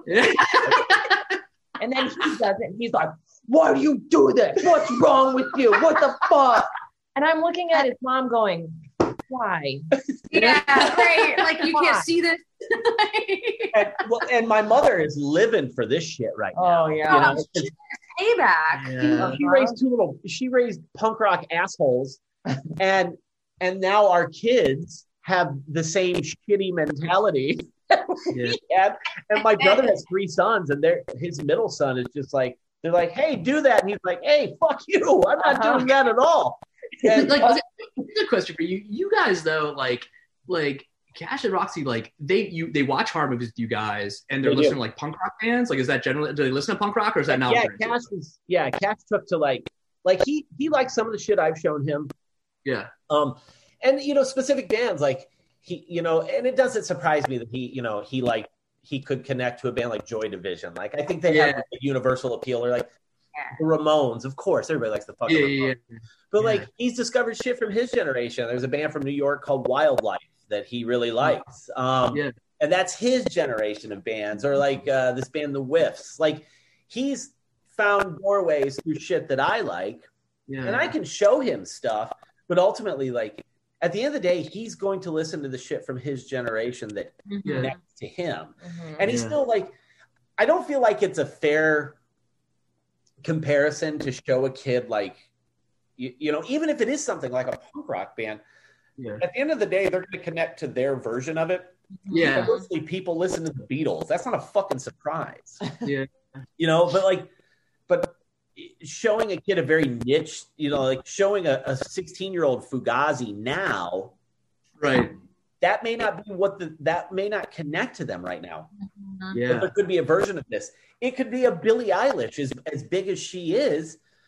There's a connective tissue there for kids that has that same spirit. There's that same thing that they're going to latch onto. And that generation, these Gen Z kids, it's this like paint wall of just like, looks like somebody just peppered it with paintballs of different colors. All of these genres are just merged together in one. And it's kind of fascinating because you hear the stuff they're listening to, and I'm like, I don't know what the connective tissue is, but I just think it's interesting. My parents and I could not be further apart from music. Your dad's cool though. Yeah, my dad plays drums, and he still like plays, and like, they live in Delaware. He plays in some cover bands and stuff. And does like all like classic rock kind of stuff primarily. Which was really nice to meet him. And when I got to play drums, it's like, okay, well, this guy's not going to think I'm an idiot at drums. Yeah. Well, it's funny too, because my dad is like, because like Chris is not about like all the gear, right? Yeah. He's like, does this drum make noise when I pound on it? Yeah. Cool, we're in business, you know? Whereas my dad is like very like into like the tech and like, this drum is from here, and like this is this little thing. And so like he is also like for fun like flips drum kits. So he'll like buy shitty drum kits and then fix them all up, because my dad's like, an amazing carpenter and like so detail oriented, and it's just like loves like, you know, fiddling with stuff like that. So so he's like a very talented drummer, but then also is like all about that gear. So I remember when like you two met for the first time, and he's asking you all these questions about your kit, and you were just like, I don't know, go boot. Like I literally had to be like, I'd like not fake anything. I just had to like politely smile and be like, oh yeah, that sounds cool. Like I know what a Pearl kit is, or like this, or like that. Yeah. like it was like the moment of truth was like connecting at a level that like we actually play this. Yeah. And, like, you know. So they'll like jam and stuff. Like when Yeah. I mean we haven't been to visit my parents obviously in over a year now, but like when we would, like my brother plays guitar and plays bass, so like they'd all go up and do a little jam session, which you hate. I jamming in general. I generally mean, like Chris hates jamming. He's like, it's kind of what you were saying earlier, Russ. It's like if we're not doing something and like achieving something when we're hanging out, he has no fucking time for it.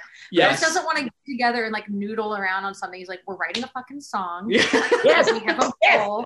Yes. We're not digging around here. Yes. Yeah. It's true though. Like literally, like this is awful. So we have this new band right now. It's like a horror surf punk band called Beach Creeper. Okay. And like luckily, the quarantine's been really good for that because we basically should come out of this with a recorded album. Mm-hmm. It's all done. Yeah.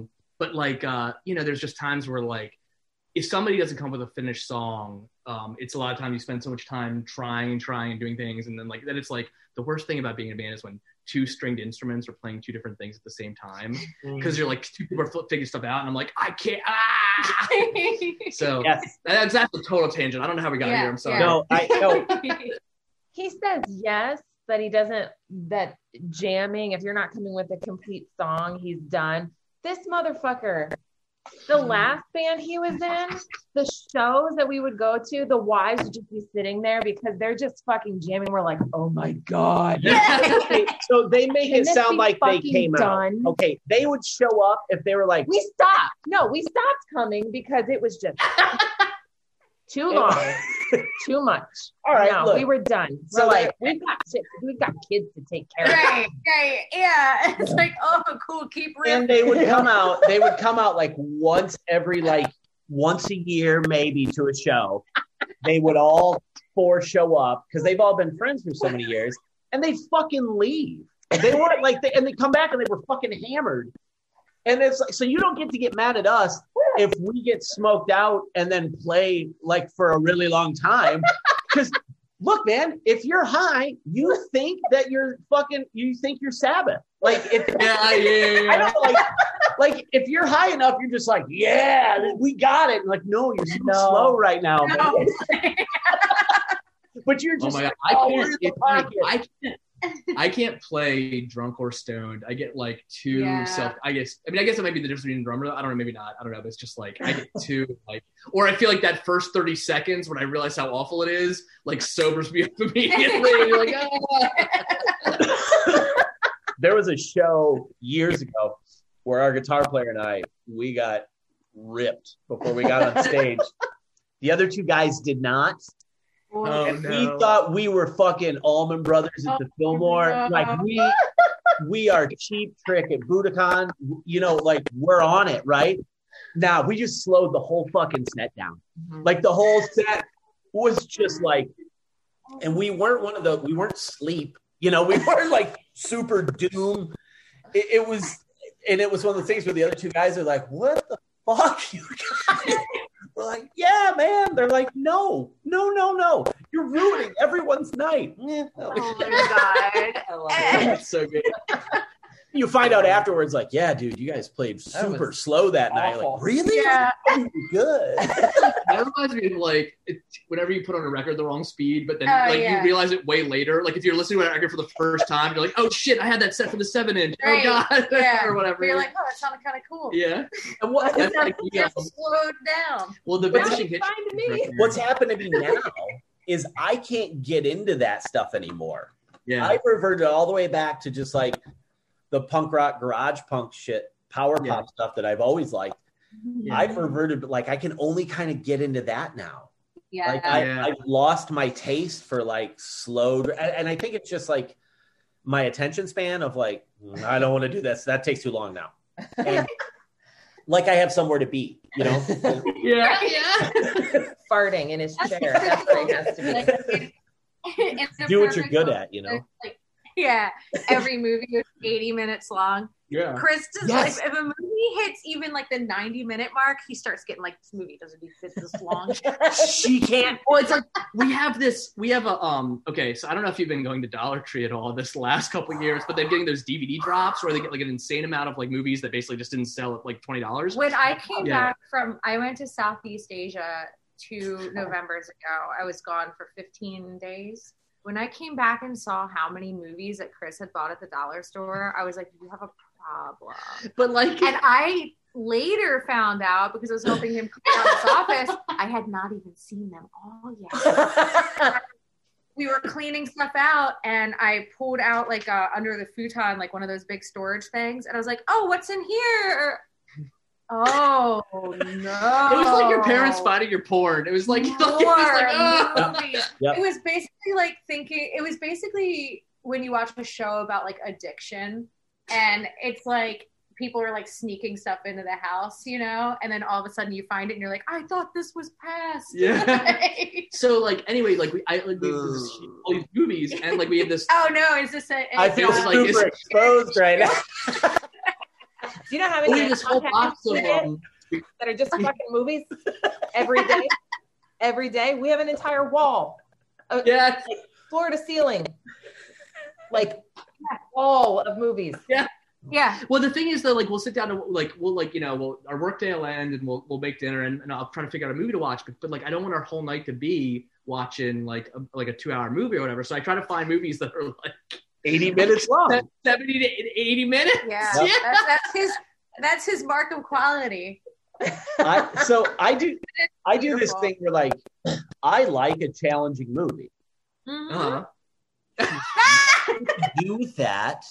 She doesn't want, I'll put up like a while back when that new Charlie Kaufman movie was on Netflix. I'm thinking of it. Yeah. I was like, yeah, here we go. We sit down to watch it, she and Cash and I.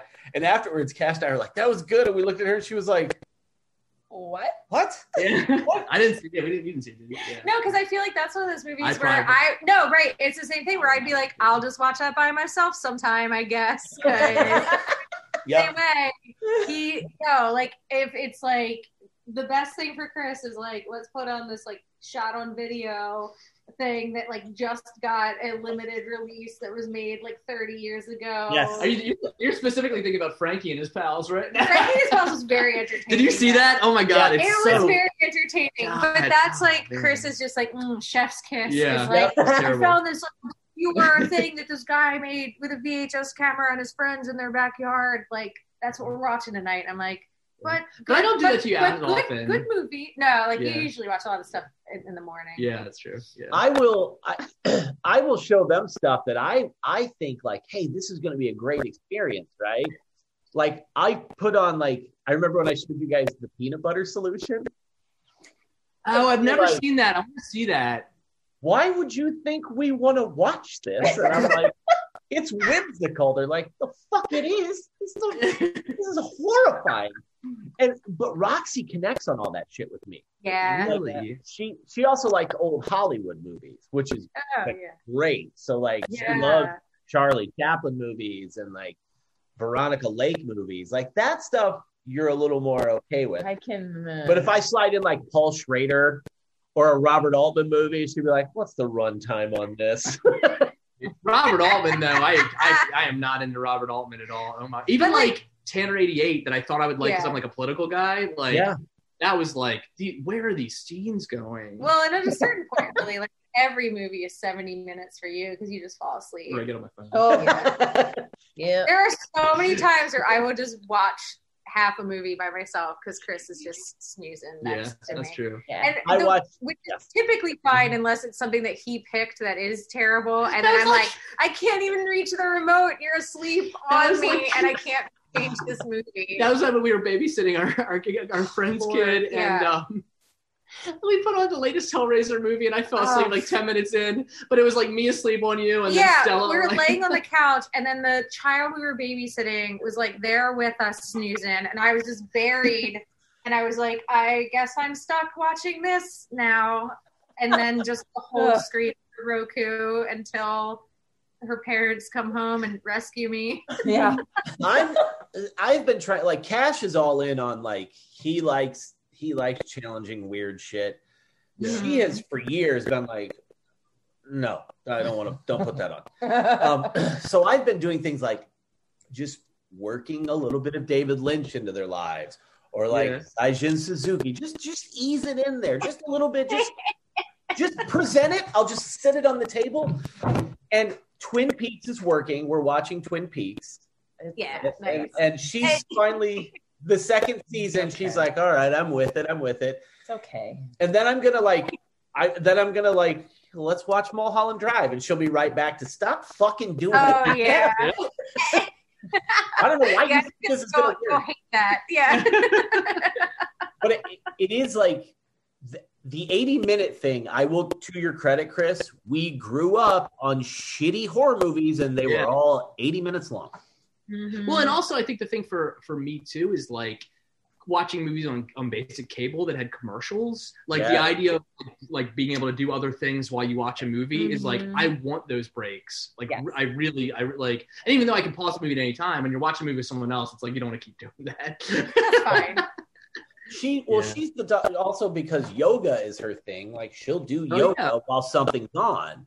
Yeah. Like, how do you do that? But she can watch something because I'll hear her react. I'm like, all right, well, she is technically paying attention. Yeah. I can't multitask. I can't. No. So, and I'm Go ahead. No, go ahead. I was just going to say, like, I'm very, like, if we're watching a movie, we are watching the movie. Like, right? Like, I want to be lost in it. I want to be, like, present for the movie. So I do get really annoyed when Chris is like, well, so we'll do some Facebooking, because I'm like, aren't you watching this? Like, you're a filmmaker. Don't you want to, like, see what's happening right now and not just, like, vaguely kind of listen to it while you're doing something else? So angry. He's like, you guys can't pay attention to anything. Oh, me too. No, I can't. I can't. I have to do other things. Yeah. On my brain. That's the way my mom is. My mom will like watch a movie, but it's like she's doing laundry and like passing it out of the room. I don't think she's ever sat down to watch a movie. Yeah. Times. But I also think that's informed shitty parts of my filmmaking persona, like experience, because I'll be like, oh, people probably aren't paying attention while they watch this, so I should say that plot point like 3 times. Oh my God.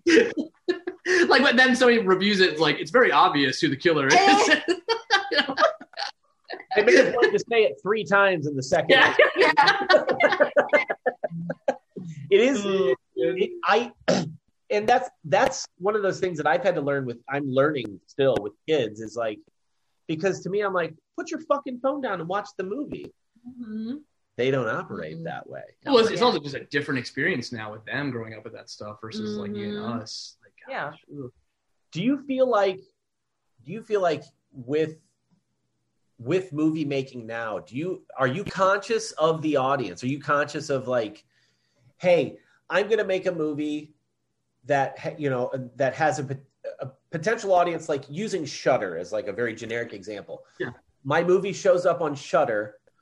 I have a very specific audience, but the age, it's going to skew younger. Are you cognizant of the age when you're making? What's really funny about that? I've never thought about the age of my audience, but now it probably has changed, which is weird to me because I feel like a lot of the gatekeepers, what we call with horror, are still making and marketing movies to folks like us, like age-wise, like, which is kind of weird because like I feel like there's a hungrier audience for probably movies that are more tiered for younger folks that people don't realize because, and the same thing happened with politics. I think people aren't retiring from making art.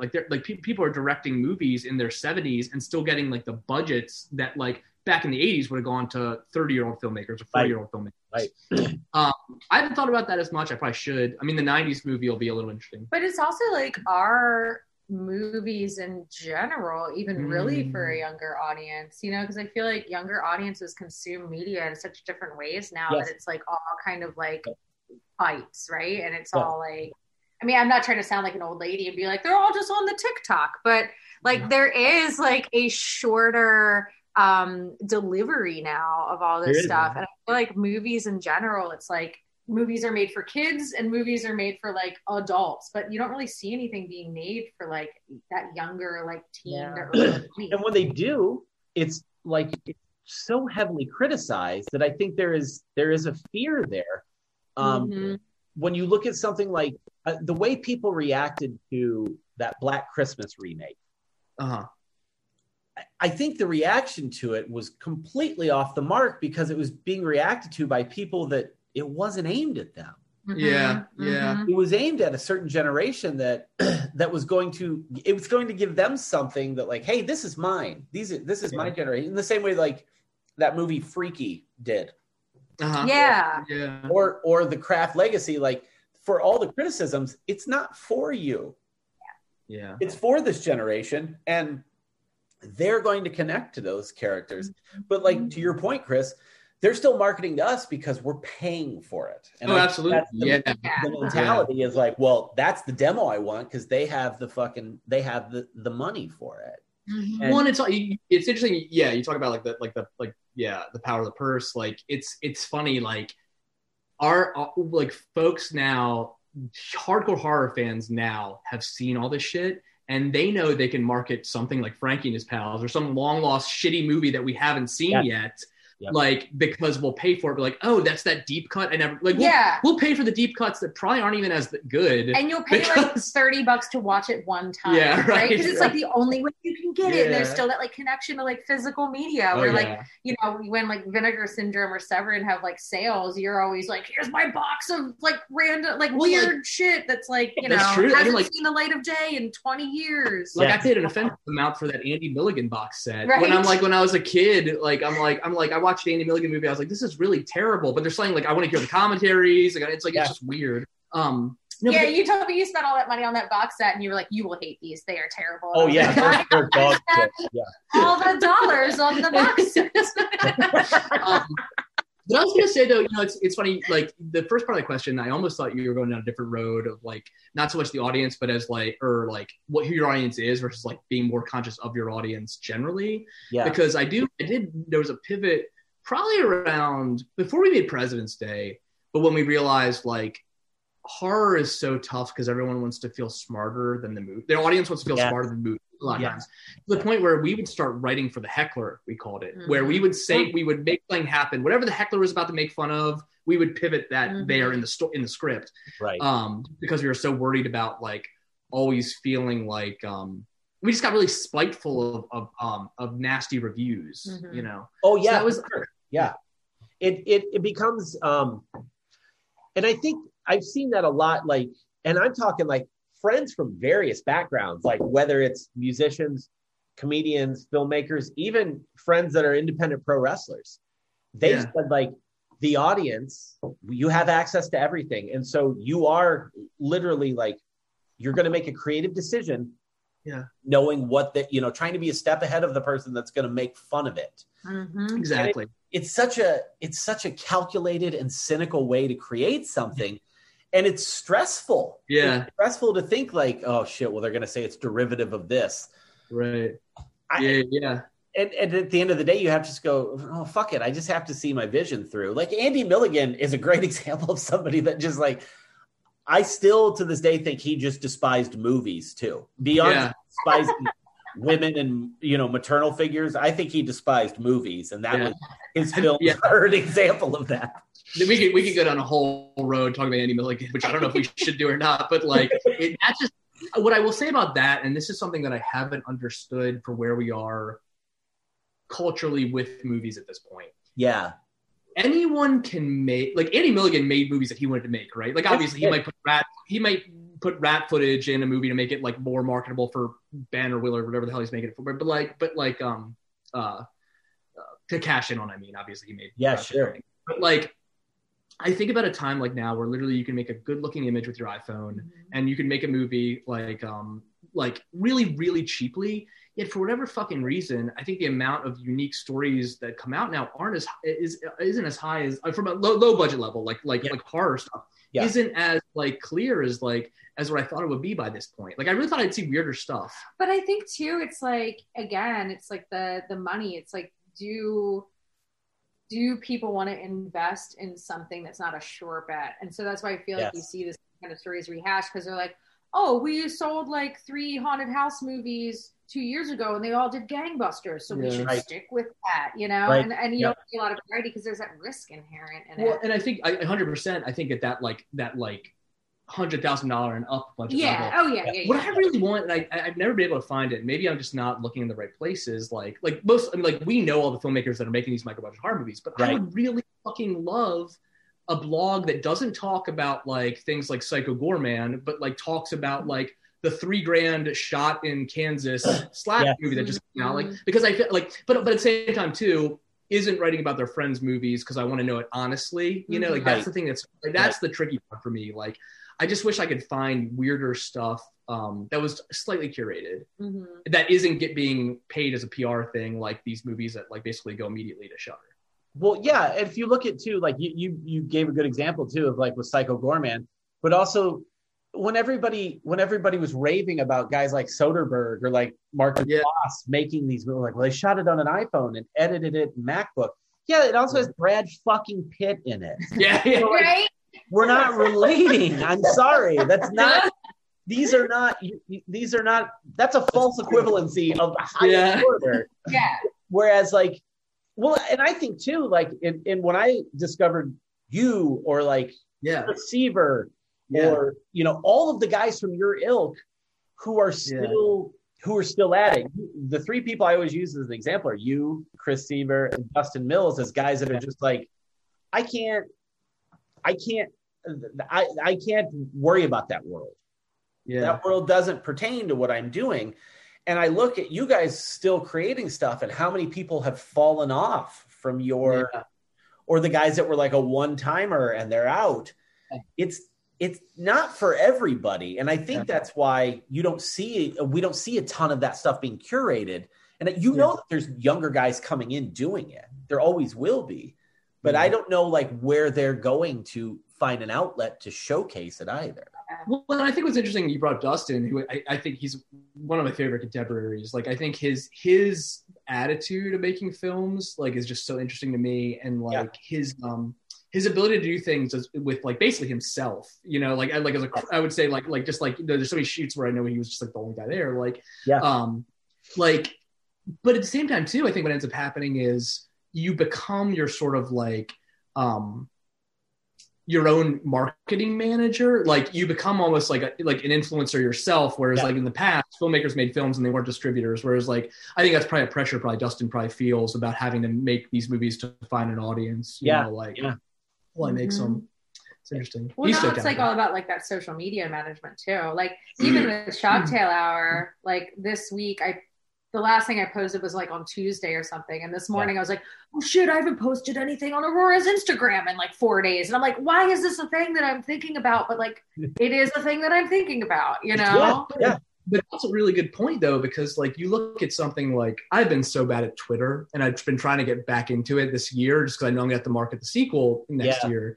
Yeah. And I was just thinking like, there are people that do gangbusters on Twitter that like, people don't actually know why they're on there. Like people don't know that person is a novelist and like, but like they follow them for like dank horror memes, you know, like it's weird to me, like how that works that way. It's like what happened, go bring it back to What Happens Next Will Scare You. It's like the whole idea of relevancy is such a weird thing. And what's even weirder is it's not even creators anymore relevant. So like social media, I mean, everybody needs to feel relevant on social media, even if you don't have like a thing you're promoting. Yeah. It's a bummer. Yeah. It is given, in as much as it's given everyone a voice, I do think that's a problem too. And the generations that are most deeply ingrained in that are Gen X and millennials. Yeah. And I can tell you, because we live with Gen Z, they're not paying attention to anything those two generations are doing on social media. Yeah. They're like, I mean, if you just scroll through TikTok, those guys are like, what is funny to them is wild. Like all of the gonzo shit, the Renaissance is with them. It's coming with them. They're going to bring the chaos back to art. I'm seeing it firsthand. He'll send me shit and I'm like, what the fuck is this? And he's like, isn't it hilarious? And I'm like, I guess. It's so scary. Like, what is it? Like, I don't know that world. Like, tell me some examples. I want to know, like, what. So he'll send something that is like, it'll be a picture of Squidward, and his eyes are like, have beams coming out of them. And it'll say something like, if you're an American, you're into two things, sucking dick and eating pudding. And I'm like, why is that funny? But they look at it, they're like, ha ha ha ha. It's chaos. There's so much chaos in what they're doing. I'm trying. He heard He's that. like, I'm trying to think of an example of like something on your phone that would show them like would indicate like, hey, this is what's funny to us. Like if you just follow him on Instagram and look through his story, it's a really good example of I'm clicking, going, what the fuck is that? Like. And he's it doesn't make any sense. And he won't explain it. He's just like smoke bomb, disappear, like you're out yourselves. But he'll like also like, but I'll also look at TikTok and go like, these guys understand. They know they're making something. Yeah. Like here's a great one. This says, "I will inflict pain on your soul." Nothing. Like, it doesn't mean anything. There's nothing there. It doesn't. Nothing. It's a lot of SpongeBob. It's a lot of Surf's Up. Are you familiar with the animated movie Surf's Up? Yeah. There's a lot of that imagery. Not gonna lie, just kidding. I lied. What? I just lied. What? And it gets more nice. I feel like avant-garde is coming back. Like that to me is the equivalent of like, this is not a pipe, you know? Yes. They are. Back. It's like Dadaism and like fucking weird shit. And I feel like it's like, you see that kind of artistic response when the world is in its most tumultuous state, you know, times of war and like, times where like, hey, we don't know what's happening with this pandemic and if people are gonna die. I feel like that's when people get fucking weird, right? Yes. Like I feel like we're seeing the same thing. Okay, this making fun of dad humor is also a big portion of it. Yeah. This is them, right? This is very funny. They really like that. But I also like. It's kind of funny though. It's like, is he a Democrat or Republican? No, Dad's just pissed off. I just think we're looking at memes on a podcast. Of course. Fuck the audience. Yeah. This is hilarious. Fuck them. It is like, this is one I did laugh at too. It's the car from the girl car. Yeah, you got. Yeah. I need to smoke weed with this bitch. Yeah, no, that's legit. Yeah. But they also, as nihilistic as they are, they also they are open to all people. Yeah. And they can honestly say their generation are the ones going, no, everybody should be included. Everybody has a seat at the table. Yeah. They're really the ones locked in. Yeah. Is the hill to die on making fun of millennials on where they part their hair and what jeans they wear? Oh, it is, apparently, according he's saying to the yes. teenager. No, it's not. It balances itself out along the way. and they'll learn. What's this one? I named my horse Mayo. I named my horse Mayo and sometimes mayonnaise. He's thinking so funny right now. Dying. That one is funny. I like a good pun. Yeah. But I do think as like confusing and perplexing as they are to their grandparents and their parents, and their message gets a little muddy, I think these kids are going to figure this shit out.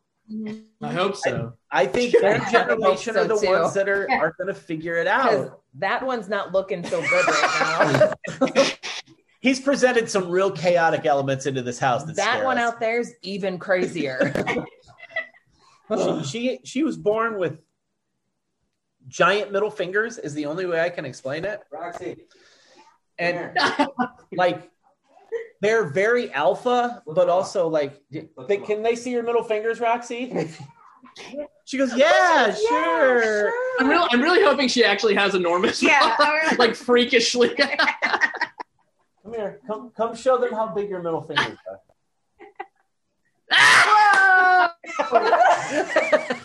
They're really big. For something so small, for someone small, like when she flips you off, you're like, oh. Yes, we discovered so it I love it. When she was little, we discovered it because like this is a pretty chaotic household. So like that sort of stuff, like we don't get too bent out of shape. We're like, those are house words. Don't take those out of the house. Mm-hmm. Yeah. But the first time she figured out how to flip somebody off, that presumably she learned from her brother, we were like, whoa, that's wild. and I feel like that'll serve her somewhere in life. I'm not sure where, but it'll serve her somewhere. So, yeah, she can go sit back down. Sorry. No, that's enough. You've shown off your child. We clearly took up a lot of her time.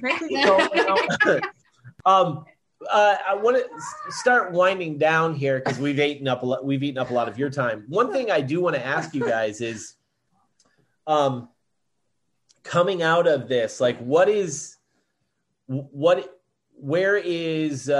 happens next will scare you? Where is that headed? What's the future for that? And you did mention WNUF, the sequel. What's the trajectory on that one as well? Yes. So what happens next will scare you. We're kind of just done dealing with distributors, and we're actually going to distribute ourselves. So the first part of that is going to be basically a crowdsource, just to basically a pre-buys, right? Yep. So we're going to crowdsource just to have, print however many DVDs or whatever we decide to do to make back our money for the printing. Mm-hmm. Sure. So we're going to do that. I think that's going to launch in late March or April, and that'll be like a month campaign. So keep your eyes peeled for that. And then WNUF2, which is not what it's called, but I haven't announced the title yet. Is hopefully as soon as the pandemic is over, I think we'll probably have like 3 more months of finishing all the shooting, and then probably another couple months of post work. And then, my goal is to have it out by like September-ish of 2022, but that's all kind of dependent on how fucked up the world is. You better hurry. That's this year. Yeah, you don't have much time. Dude, I literally had to know where I was like, what are you talking about? Did I say the wrong year? Let me check my old bay. Yeah. But no, it's I'm WNUF. I will say this about WNUF2. It's weirder than the original. It's I've had a lot of fun making it, but it is probably less narrative than the original in a really bizarre, weird way. Okay. At the same time too, when I was making the first one, I kept thinking the whole time, I was like, no one's gonna like this, but I love it. And I feel that way about this one. So yeah.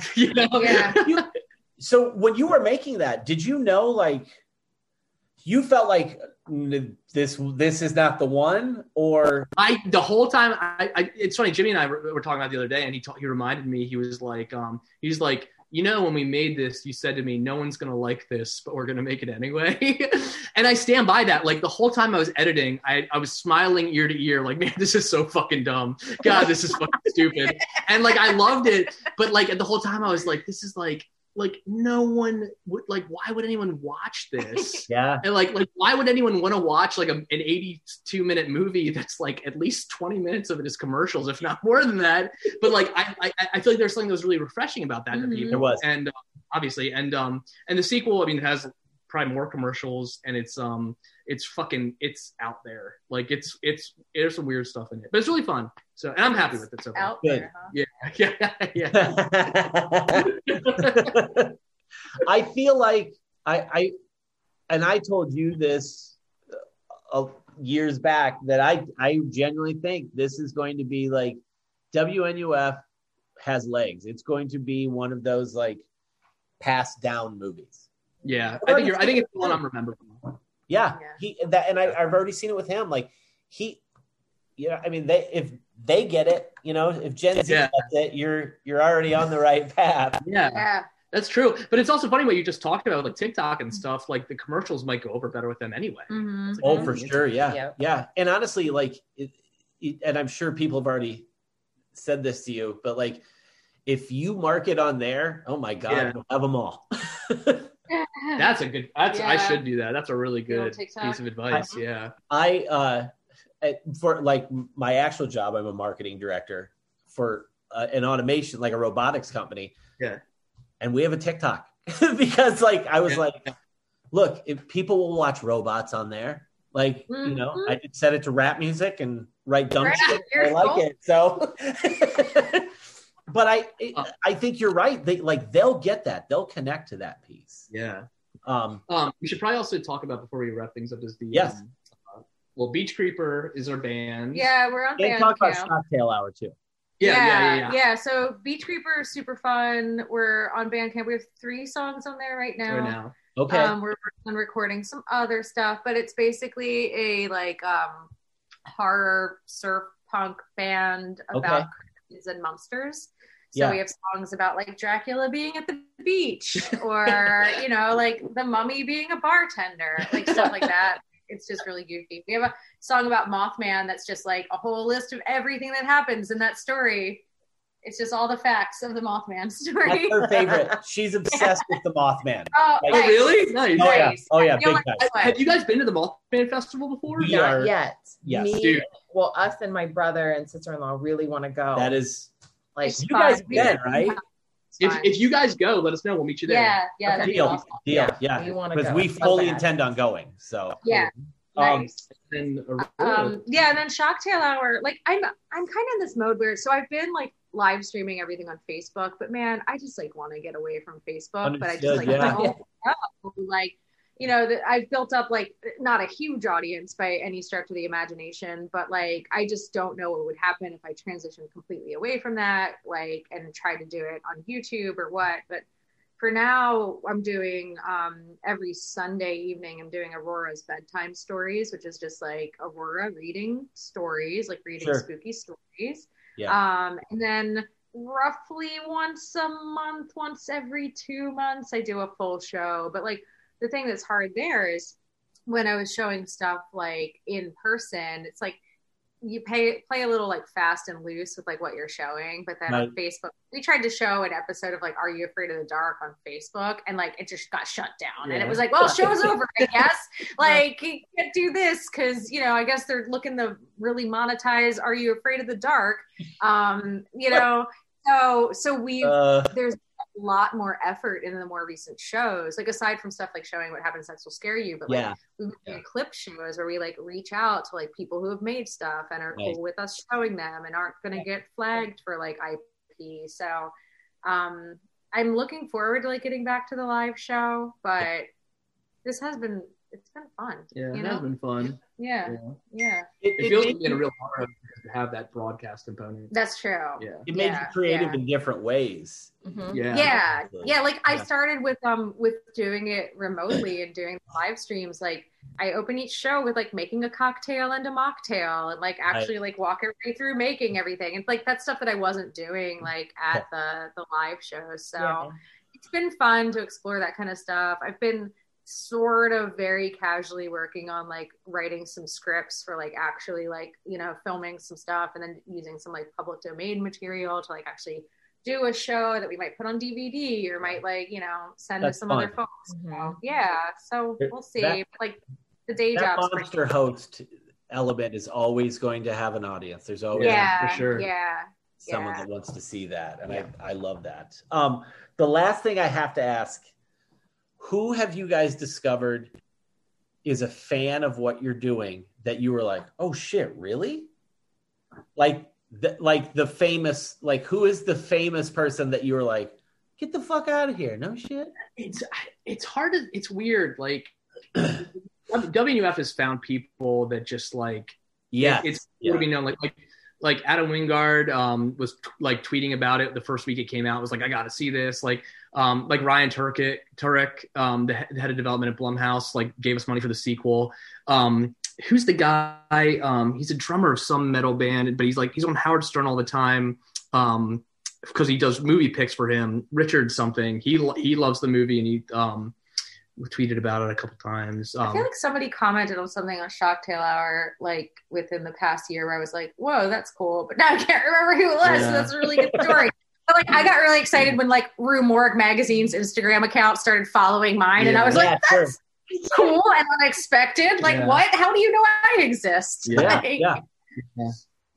I would assume, I mean, I'm just assuming that John Waters knows what you guys are doing. It's funny. I've never talked to him. I never had a conversation with him, but he knows about the movies we make because like, I mean, I remember the famous one for me that I always thought was funny was like there was a stack of the WNUF DVDs at Atomic Books where he picks up his mail. Yeah. And somebody was saying, "Oh, hey, you should pick this up." And he like sort of said some dismissive thing, but he said those kids will have like a 3-picture studio deal in no time. And like he's super cool. I mean, he hangs out like not all the time, but he hangs out at, like punk bars. But we've always been really respectful because like you don't want to be the guy that comes up to him and talks to him when he's out. He's just trying to hang out. Then he'll leave. Like, and that's like that's not cool. But it's like, but he's he's royalty, obviously. Yeah. And I've seen too. I have seen musicians, and I've seen a couple comedians, and I wish I could remember who have tweeted about WNUF specifically. Yeah, no, it's and like I feel like I know like after we finish this, we'll remember like, oh, this person and that person. I mean, like, and the coolest ones are people that I really respect, like just like talking to like Henry Zabrowski of Last Podcast, of like talking about him at WNUF. Like he's like, I mean, like it's cool when you connect with someone that you like their art and they like your art, you know. So that's like something that's really like it's really special and really just like that's the thing. Like I love making art and making movies for that connection. We're like, oh, we could just like hang out at a bar and talk about like making movies, and it's not necessarily about like a transaction. Yeah. I have we're friends with Marty DeRosa, who's a comedian from Chicago, and he texts me we text about movies all the time. Yeah, I remember when WNUF hit Shudder. Yeah. He was like, I get this text. He's like, have you ever seen this movie? And I was like, funny, you should mention that. Yeah, that's awesome. It's so awesome. It's so good. It's so good. Yeah.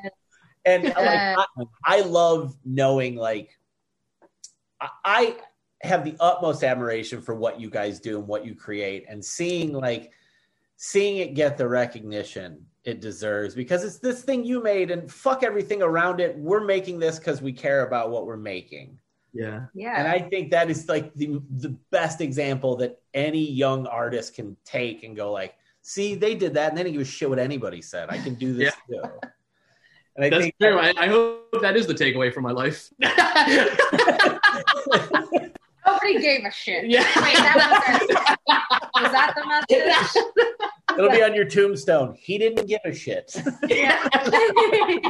But he made it. Well, guys, I feel like we could talk to you all day. That's really come visit. We have a kinship with you guys. For sure, man. And eventually, we'll all be in the same room together. That would be great. Definitely. Yeah, absolutely. There are some people I'm like, I don't need to be in the same room as them. Like you guys, it's different. I look forward to that day, and we anytime you want to come on, anything you have to promote. All right, cool. For sure. Yeah, we'll gladly have you on. So awesome. Where can people find you guys online? So primarily for me on Instagram, Aurora_Gorealis, or on Facebook, Shocktail Hour with Aurora Gorealis. If you want to see more from Beach Creeper, we're on Bandcamp. Vanishing Hitchhikers is also on Bandcamp. That's the best place to hear our music. And then Chris, are you like steering people toward Twitter now? I feel like Twitter is mostly what I'm steering people toward now, just because I don't like accept everybody's friend requests on Facebook, just because it's getting a little obscene. So it's twitter.com/Chris LaMartina, and then also Instagram. I think it's Instagram. You're just Chris LaMartina. I think it's Chris. Do you have a dot? Chris.LaMartina. I think but my name's like, you're not going to find another Chris LaMartina. So. I mean, you don't know. Or you might actually. You're not going to find another Chris LaMartina. That's what I told you, Toots. Well, guys, this was great, and you are welcome back on the show anytime. We'd love to have you. So, thanks for having us. And we'll include the stuff in the bios for the show. So we hope everybody enjoys. Until next week, we'll see you later.